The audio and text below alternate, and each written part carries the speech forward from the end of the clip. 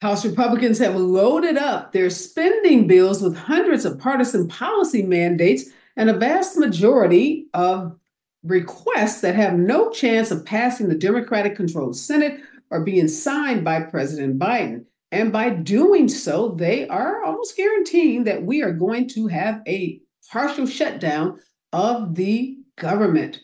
Although Joe Biden remains hopeful, Republicans are intent on pushing through some extreme measures.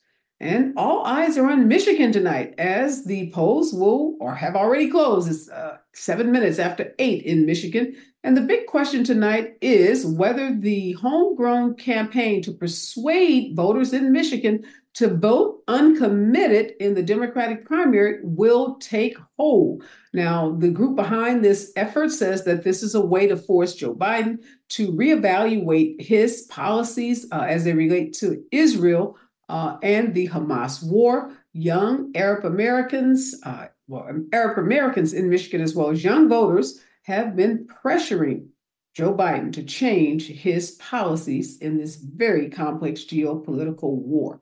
So we'll be looking to see how many votes actually are for Joe Biden versus how many votes are for this uncommitted.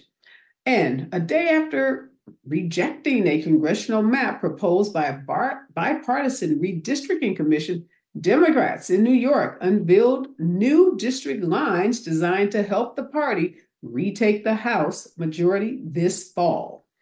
And lots of doctors and patients are worried that they could be vulnerable to prosecution in any number of medical scenarios that otherwise were considered routine. And this concern comes after the Alabama Supreme Court determined that an embryo is, in fact, an unborn child. Some Alabama facilities have already halted or restricted IVF treatment, and patients are worrying that similar rulings or laws may soon come to their states. Now, it's still early in the primary season, and we're looking at Michigan tonight, but there are some indications that Donald Trump, despite beating Ron DeSantis, Nikki Haley, Chris Christie, and all of the other Republicans running for president, the numbers are suggesting that Donald Trump is not doing nearly as well as expected, and that there is a large contingency of Republican voters who are not voting for the former president. And in other news, the former divorce attorney for Fulton County Special Prosecutor Nathan Wade took the witness stand today after a judge ruled that emails he had written regarding Fani Willis and Nathan Wade were not protected by the attorney-client privilege. And under oath, this attorney, Terrence Bradley, said he did not have any direct knowledge of when Fani Willis and Nathan Wade began the relationship. And any statements he made to the contrary, he said, were based on pure speculation. President Biden is quite gleeful regarding what he believes is going to be a pause in fighting in Gaza during the Islamic fasting month of Ramadan, which begins in about 2 weeks. Now, Israel and both Hamas are trying to downplay any progress towards a deal that would result in a ceasefire as well as the release of additional hostages. This is Areva Martin in Real Time, and I'm your host, Areva Martin. This is your one-stop destination for today's trending news, expert analysis, and my unfiltered opinions. This is hour 2 of Areva Martin in Real Time, and this is the hour where we dig a little deeper, where we go behind those headlines and bring you those stories that people are talking about.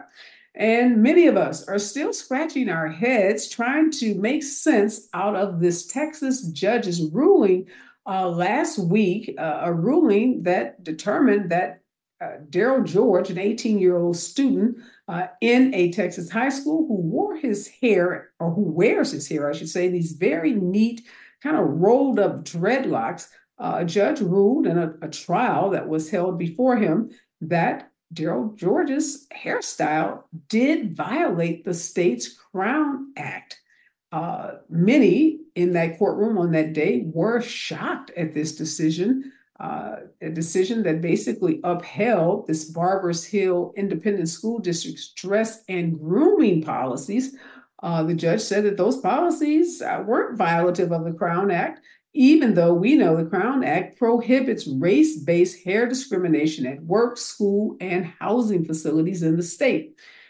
Folks are trying to understand this judge's ruling and what it means, not only for Darryl George, but his supporters and all natural hair advocates. What was interesting about this trial was that one of the authors of the Crown Act in the state of Texas was actually a witness in that case, was in the courtroom, has been following this case from the beginning, has intimate knowledge about the act, the Crown Act that was actually signed into law in Texas. We're going to have that representative. His name is Carl Sherman, join us in this hour. And also he's going to be joined by David Ikard, a professor of African American studies at Vanderbilt University, because it's still troubling to me and so many others that Black hairstyles in 2024 could still cause the kind of reaction that this young man's hairstyle has caused. We talked about a full-page ad taken out by the superintendent talking about if you're going to be an American, you got to learn to conform to certain policies. So this whole case is troubling. The decision by this judge is troubling. And that Black bodies and Black hairstyles are still being policed in this country is incredibly troubling.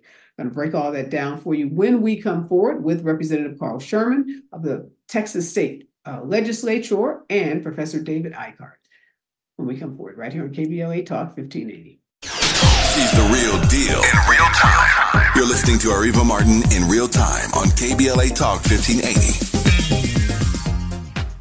Hey, Cal. There's no time like the present. Let's get back to more of Ariva Martin in real time on KBLA Talk 1580.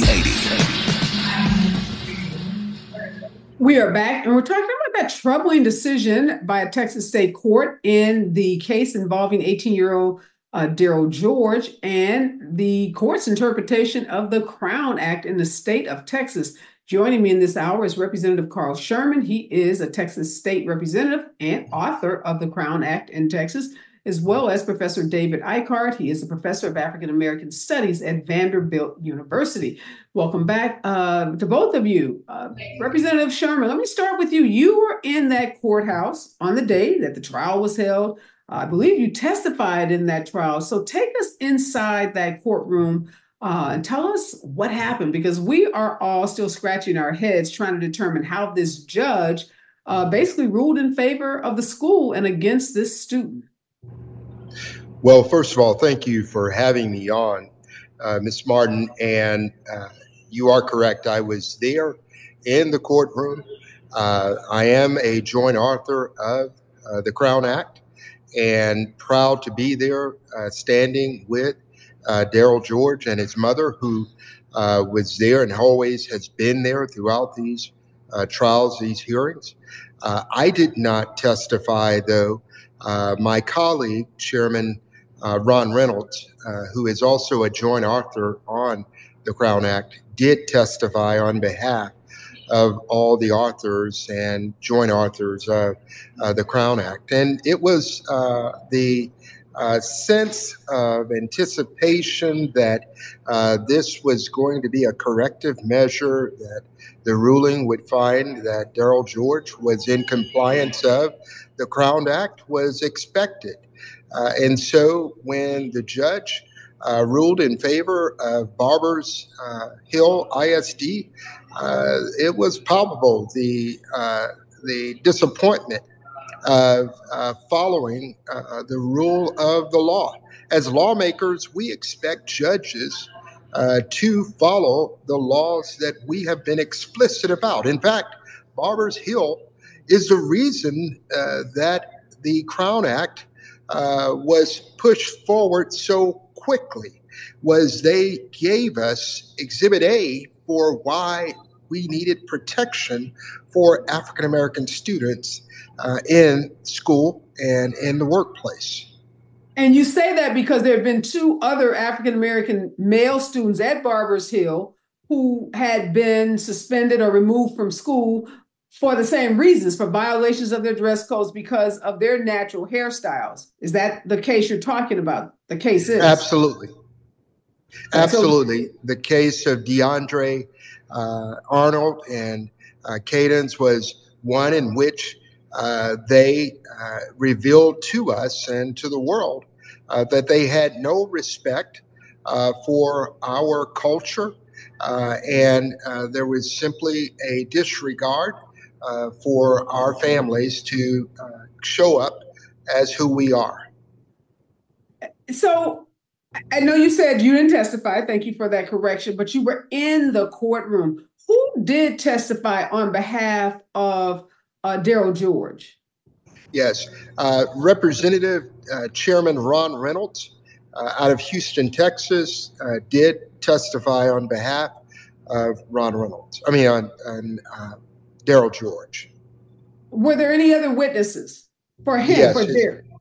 His mother, who, I watched her testify, and, here it is. She's taking off of work in order to stand up for her son, who is within the law.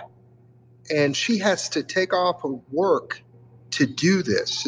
It makes no sense. It's very disappointing. Who Representative Sherman testified on behalf of the school district? On behalf of the school district, they simply had no witnesses that I recall, which, we thought that would indicate that, they were not going, they understood they didn't have a case, a leg to stand on legally. They understood, I thought, that their superintendent was prejudicial when he took out the ad in the Houston Chronicle, that they were just simply resting their case. And we thought it would be a slam dunk, for lack of a better way of putting it. Didn't expect this. Wow. Okay, Professor Ikard. So Representative Sherman is in this courtroom.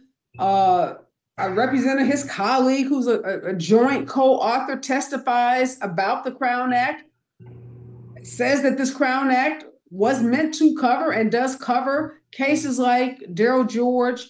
The school district puts on no witnesses, yet the judge rules in favor of the school district. Were you shocked by the outcome in this case, given your history and what you have been teaching and studying throughout your professional career?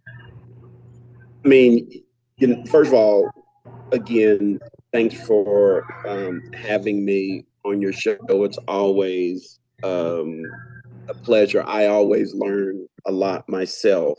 To answer your question, yes and no. I mean, it's shocking for all the reasons that have already been stated, given the existence of the Crown Act. And a lot of folks don't know that that's an acronym. And that acronym stands for Creating a Respectful and Open World for Natural Hair.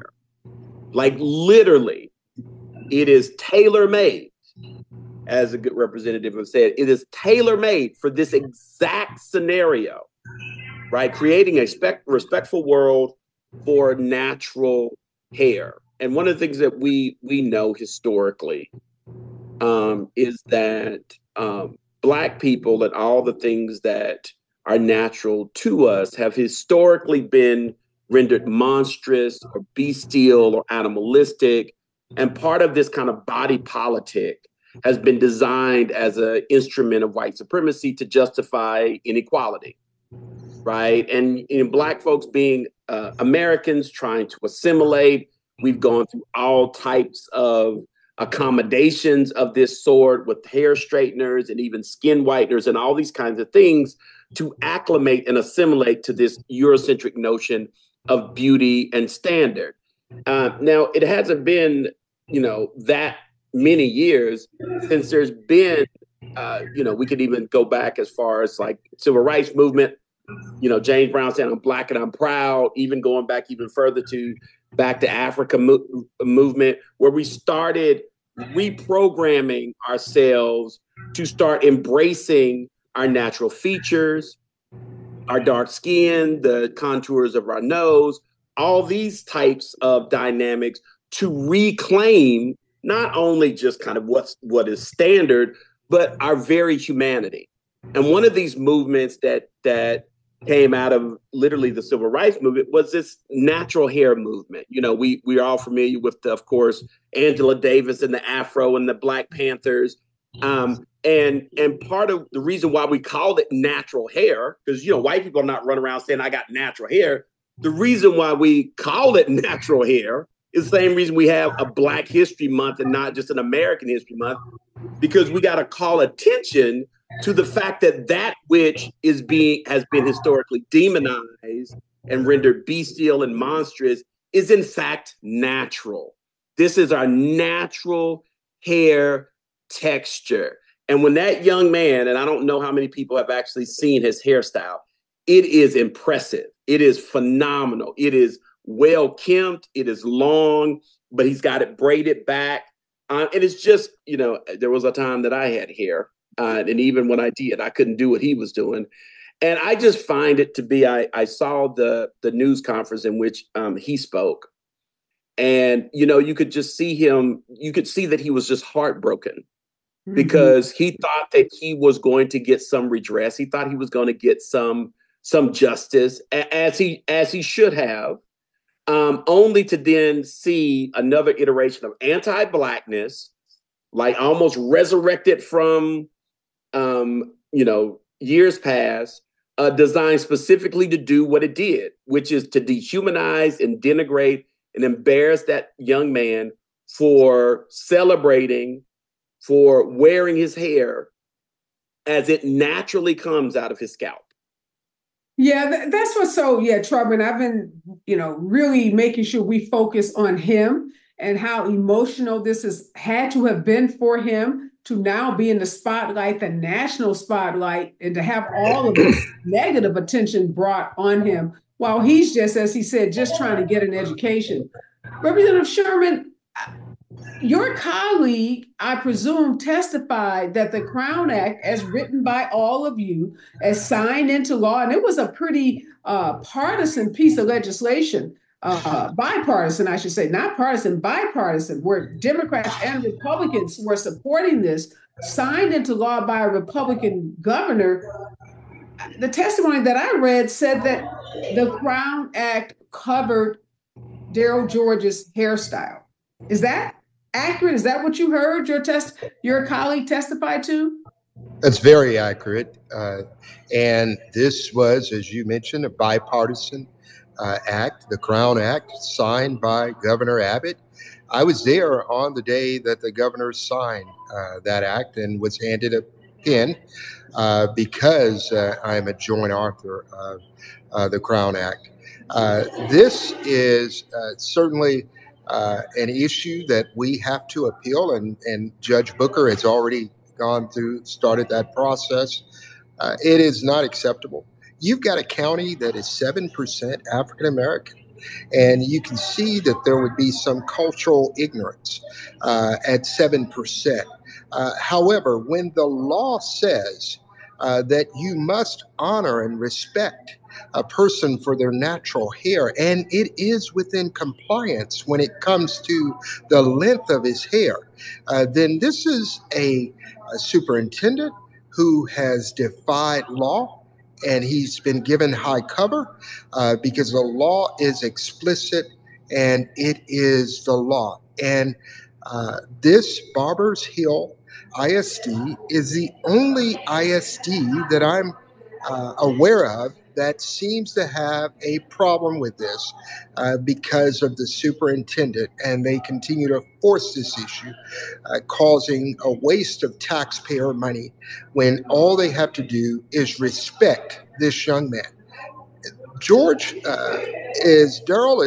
is perplexed at the fact that this is all about his hair, and he feels picked on, and he should, because he is. He is in ISS, which is not a good setting for a good student who is following the law.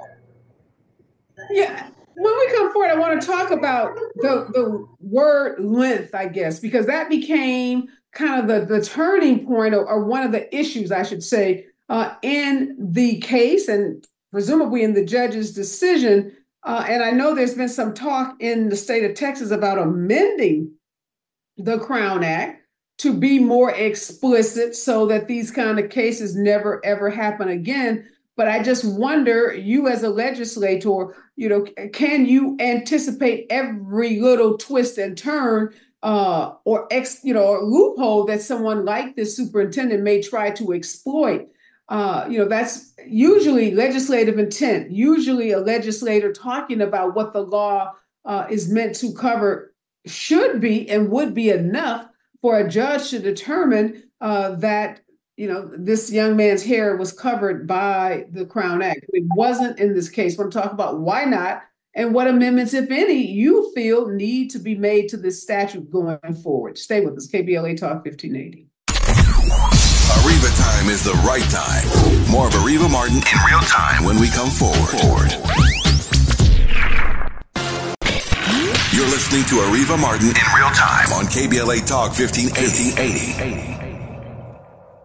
We are back, and Professor David Ikard of Vanderbilt University and Texas State Representative Carl Sherman are joining me in this hour. We're talking about that troubling decision by a Texas judge basically ruling in favor of the Barbers Hill Independent School District against Darryl George, an 18-year-old student who wears his hair in dreadlocks. So Representative Sherman, one of the issues that's being reported out is that this Barbers Hill dress code said that hair could not fall below, I believe it was the eyebrows or the earlobes. And the judge's determination was that the Crown Act, as currently written, doesn't address the length of hair. Therefore, he decided that that dress code or that policy of Barbers Hill didn't violate the Crown Act, and therefore the school district could enforce the code by forcing Mr. George to either cut his hair or not return to school.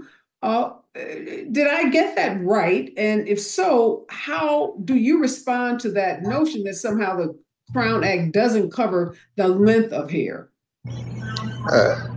Arriva and KBLA, thank you for your focus on the integrity of information, that the news be accurate. The fact is, the Crown Act covers that young man, George, that and any African-American student in our school system. The judge was wrong on his verdict. Legislative intent was clear. If you didn't understand the act itself, you could reference legislative intent. Legislative intent was explicit, and there is no need for an amendment. There is simply a need for compliance of the law. This law was created to protect African-American children in the school system in Texas, where we have over 5 million students enrolled. And this sends a message not only to African-American students, but it sends a message to all students that our children, their hair and their style will be protected. And this simply is about policing African-American styles. It's about policing our humanity. And this is problematic. We cannot stop, and we will not capitulate to go to the process of amending a law that is already established and set. It is about honoring what the governor signed into law. Now, I'm glad you set the record straight, because, again, some of the reports coming out suggested that there needed to be an amendment to the law. And that was puzzling to me as well, because you cannot in any piece of legislation, anticipate every issue that may arise. And again, as you said, if there's any confusion about the letter of the law, as it is plainly stated, then legislative intent is typically what is referred to. And what better person to talk about what the law was meant to do and its intent than having one of the co-authors take the witness stand to testify to what the legislators intended for this law to cover.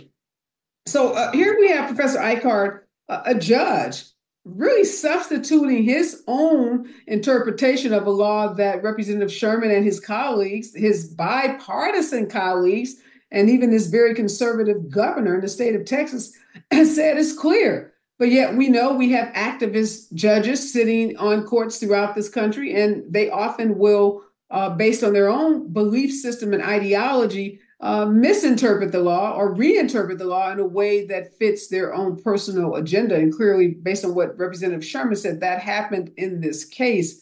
I think it's important, though, when we talk about these kinds of cases, this whole notion of policing Black bodies. Representative Sherman just made reference to that. That dates back. The policing of our bodies, Professor Ikard, you would think in 2024, maybe we'd be a little bit more advanced and folks wouldn't care if we had braids or dreadlocks. Why does that still bother people? Like, why do we even need a Crown Act in 2024? Well, I mean, it makes me think of a quote from James Baldwin. He had his essay "Stranger in the Village," and he was talking about this tenacity of white supremacy, and he says that white Americans sometimes have to come up with rationalizations so fantastic, he said, that it borders on the pathological. Rationalization so fantastic that it borders on the pathological. This is a classic case of anti-Blackness. And it is designed to do exactly what it is doing, right? This judge understands what, Brother Sherman very eloquently spelled out. There was no doubt. And if there was any doubt, when the other representative was on the stand to clarify what the legislation intent was, that should have been it, right? So if there was any type of misunderstanding, which clearly there was not, then that should have cleared it up. This is, in fact, why Derek Bell, right, created critical race theory. Ever heard of that? Because primarily what he was trying to do was to show, right, because when you teach law, Derek Bell was a law professor at Harvard when he created critical race theory. And one of the reasons he created the theory was that the idea of law, right, this notion of jurisprudence, is that the law is somehow blind. The law does not discriminate. The law is about justice, is about words. So it's literally about straight interpretation of the legal form, right? And what Bell made very clear was that there were cultural factors that were invisible that infused the law with these types of biases that were very difficult to identify by design, right? And you have another case here where a judge is clearly pleading ignorance to something that has been laid bare irrefutably, what the intent of this law was, to do a bit of white supremacist activism. That's what this is. This is white supremacist activism. And let me ask you this, Professor Ikard, why does our hair in this moment, 2024, again, why do we need Crown Act? So we know it stalled. The Crown Act, a national Crown Act, stalled in Congress, couldn't get bipartisan support. But there are Crown Acts. California has one. Lots of states, lots of cities have enacted Crown Acts, which is good. But as a civil rights lawyer, we already have laws on the books that say you cannot discriminate against folks on the basis of race. But yet we had to have a Crown Act because there was continued discrimination around Black folks' hair. So it's very hard to understand why our hair in particular is such a focus of obsession with white supremacists or white supremacy theory. Why do they latch on to Black folks' hair? Well, I mean, one of the things that's the product of white supremacy is this kind of parasitical relationship to Blackness. In other words, in order to render whiteness normal, there has to be something that is the not normal, the not standard, right? And so in order to render white women's hair natural, white women's beauty as organic as the standard, there's got to be a not standard. There's got to be something against which whiteness gets its elevation, right? That's why there were laws that constructed Black women as being always already consenting to sex. They used that type of construction against white women who were constructed as not liking sex, as being pure, as being hyper feminine. Then they used that comparison there to construct a law within slavery that said it was the actual slave woman that was seducing the white master. And that's how she got pregnant and ended up producing these biracial babies. And so the law of coverture said that the condition of the child followed the condition of the mother and not the white father. So these distinctions are not arbitrary, right? They have particular legal material utility, right? So it's important as we kind of look at these things it's just not simply about preference. There's literally a utility to these types of stereotypes. I just had this thought, epiphany maybe. So is that why even like as women, Black women, predominantly Black women, had children, not married, were forced to name the child after, their surname? Even if I've had Black women say to me, they went to hospitals in the 40s and 50s and they knew who the father was and they couldn't give the baby the father's last name. Is that following what you just described, these laws during slavery, where you weren't going to name this baby after the master, right? You weren't going to give him the rights and the legality and the inheritance rights and all that come with that of that master. So that baby, despite having two parents, because it takes two to have a baby, and one that is free. And one that is free. See, that's huge, right? So if that biracial child is say, like, my father is white, he's the master. Therefore, I should not only be free, but entitled to the inheritance of the master, right? And so you have to create in the Black woman the embodiment of a lascivious, hypersexual, unmoral woman to then turn the master, who is actually the oppressor, the exploiter, the rapist, into the victim, right? This is, that is when Baldwin is saying you have to resort to those rationalizations that are so fantastic that they border on the pathological. That's what he's speaking to. It's a historical phenomenon. And so when you see what is happening to this young brother, who's literally in school suspension, that's what ISS is. In school, he is being detained, isolated from his classmates, not because he got in a fight, not because he's talking back to the teacher, not because he's been disruptive, but because the hairstyle that he is wearing, the natural hairstyle he is wearing, is violating some arbitrary law that is literally grounded in white supremacy. Yeah, that's so deep. When we come forward, Representative Sherman, I want to know, where do you go from here? You said there's not going to be an amendment because the law doesn't need to be amended. It speaks for itself. But I do want to talk about how your body, your governing body, the legislators in Texas are thinking about this case and how you continue to provide protection for students who do choose to wear natural hairstyles. Stay with us, KBLA Talk 1580. She's the real deal in real time. You're listening to Ariva Martin in real time on KBLA Talk 1580. There's no time like the present. Let's get back to more of Ariva Martin in real time on KBLA Talk 1580. All right, Representative Sherman, you just said there's not any plans at this point to amend the Crown Act, state of Texas, because you said it doesn't need amending. But what are you and your colleagues thinking about in the state legislature about how to avoid the interpretation of the act and have the outcome that we just saw in the Darryl George case? Two things, Ariva.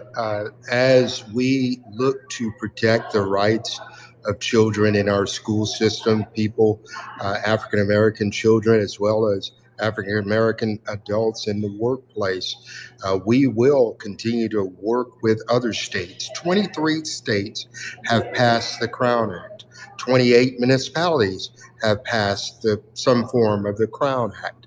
What we've got to do is ensure that judicially we follow every step necessary to protect every African American in this great country.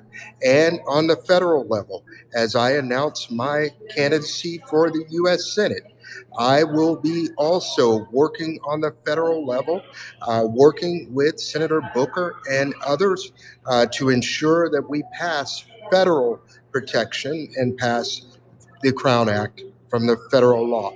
And then finally, I just have to say, for those people who say I don't do politics, I don't do politics. Politics does you all day, every day. When a young man like Darryl George can't get an education and has been on in-school suspension since the first week of school, that's politics. When a judge will not uphold the law of Texas, that's politics. And so if you don't get involved, politics is doing you every day, all day. We need individuals to get involved to ensure that we will elect people who have a fidelity to legislation, who have a fidelity to laws that we've enacted. Thank you so much for saying that, because we are in election season. And you're right. There are a lot of folks that like to say they don't get involved in politics. They don't care about politics. They don't pay attention. Well, you just said it so perfectly. Politics is doing you. Politics is making decisions about your life, and all politics are local. We know that. So that superintendent at Barbers Hill is selected as the superintendent or allowed to serve as superintendent because there is a school board, and those school board members are elected. They run for office and they get elected by the residents of that community. So when you are sitting out and sitting at home thinking you don't do politics, other folks are out voting, and they're voting into office people who will then hire and maintain and help fund and support superintendents like this one that blatantly disregards the law and discriminates against African American students. So if you want to end that kind of discrimination, if you want your kids and all kids to be able to go to school free of this kind of discrimination, you've got to be involved, because these decisions are being made by people who are elected in office, whether it's your district attorney who's determining who's going to be prosecuted. Many judges, most judges are elected in most jurisdictions. Now, there are some who are appointed, but the majority of state court judges around this country are elected. So when you don't vote in those elections, you also are supporting judges like this judge who are blatantly disregarding the law. So no better time, Representative Sherman, than to remind people that politics, everything is political. We can't talk about anything without having to recognize that there's some element of politics. And Professor Ikard, Derek Bell, who I had the honor of being a student under and actually clerking for him and doing some work for him. Ironically, my name, one of my, I guess, government names is Ariva Bell. That's what he was talking about with critical race theory, that infused in all of our legal, in our entire legal system and our system of laws is politics, race, and this bias that makes for these kinds of outcomes. And again, folks who want to have this really naive notion that the law is colorblind, Lady Justice, has like a bandana around her head. That is as far from true as anything. Absolutely. No, absolutely. And I mean, I'm looking for the amen button to push because you both have been speaking truth to power. And there's like this African proverb that says, pray and move your feet, right? We have to get involved. You see all these ways in which particularly conservatives are trying to shut down the ability for Black people to vote, even going so far as to make it illegal to serve people water while they wait in these astronomically long lines to vote. It should tell us a lot that they're trying desperately to keep us from the polls. Voting matters. It always has mattered. And if we don't vote, Jordan Hurston said, if you're not invited to your dinner, that means you're probably on the menu. Yeah. Right. And so get off the menu and we got to get into the party. And just finally, Dr. Ikard, how do we, help Black kids like Darryl George understand that his Black is beautiful, even though on a daily they probably feel like they're under attack? I think it's important for us, as I've seen, communities rally around this young brother to remind him that not only is he fighting the good fight, but the ways in which he's being treated is consistent with the ways that Black folks have been treated, right, over generations. A lot of folks forget that we were either enslaved or under a Jim Crow system for about 4 times as long as we've, quote unquote, been free, right? Mm-hmm. And so America in that context has really just begun to try and figure out how to deal with the African American as an actual free citizen. And so, this brother is going to be a part of history. This will be something hopefully he can look back on and see that the community rallied around him, that they reminded the world that this will not be tolerated and this judgment will not stand, and people will push and they will fight and they will make sure that, this type of thing doesn't happen to another one of our children. Yeah, thank you so much. Thank you, Representative Sherman, for standing with this family. We recognize you are in an election yourself. We want to make sure folks know where they can go and learn more about your election. Do you have a website? I do, and thank you. It's carlsherman.com. That's Carl with a C, carlsherman.com. And I want to thank the author of the Crown Act, Representative Veta Bowers, who has been really fighting hard for Darryl George and many others as we work collectively as a group to make this where any student should have the dignity. And you're right. No person really should have to have a law that says you will have to respect my hair. My hair. This is about policing our identity. Yep. And thank you so much for the work you're doing, Professor Ikard, on this issue so critical. And thank you, Representative Sherman. Good luck in that election. We are out of time. Next voice that you hear is Rob. Thank you. The Raw Report right here on KBLA Talk 1580. Don't touch that dial.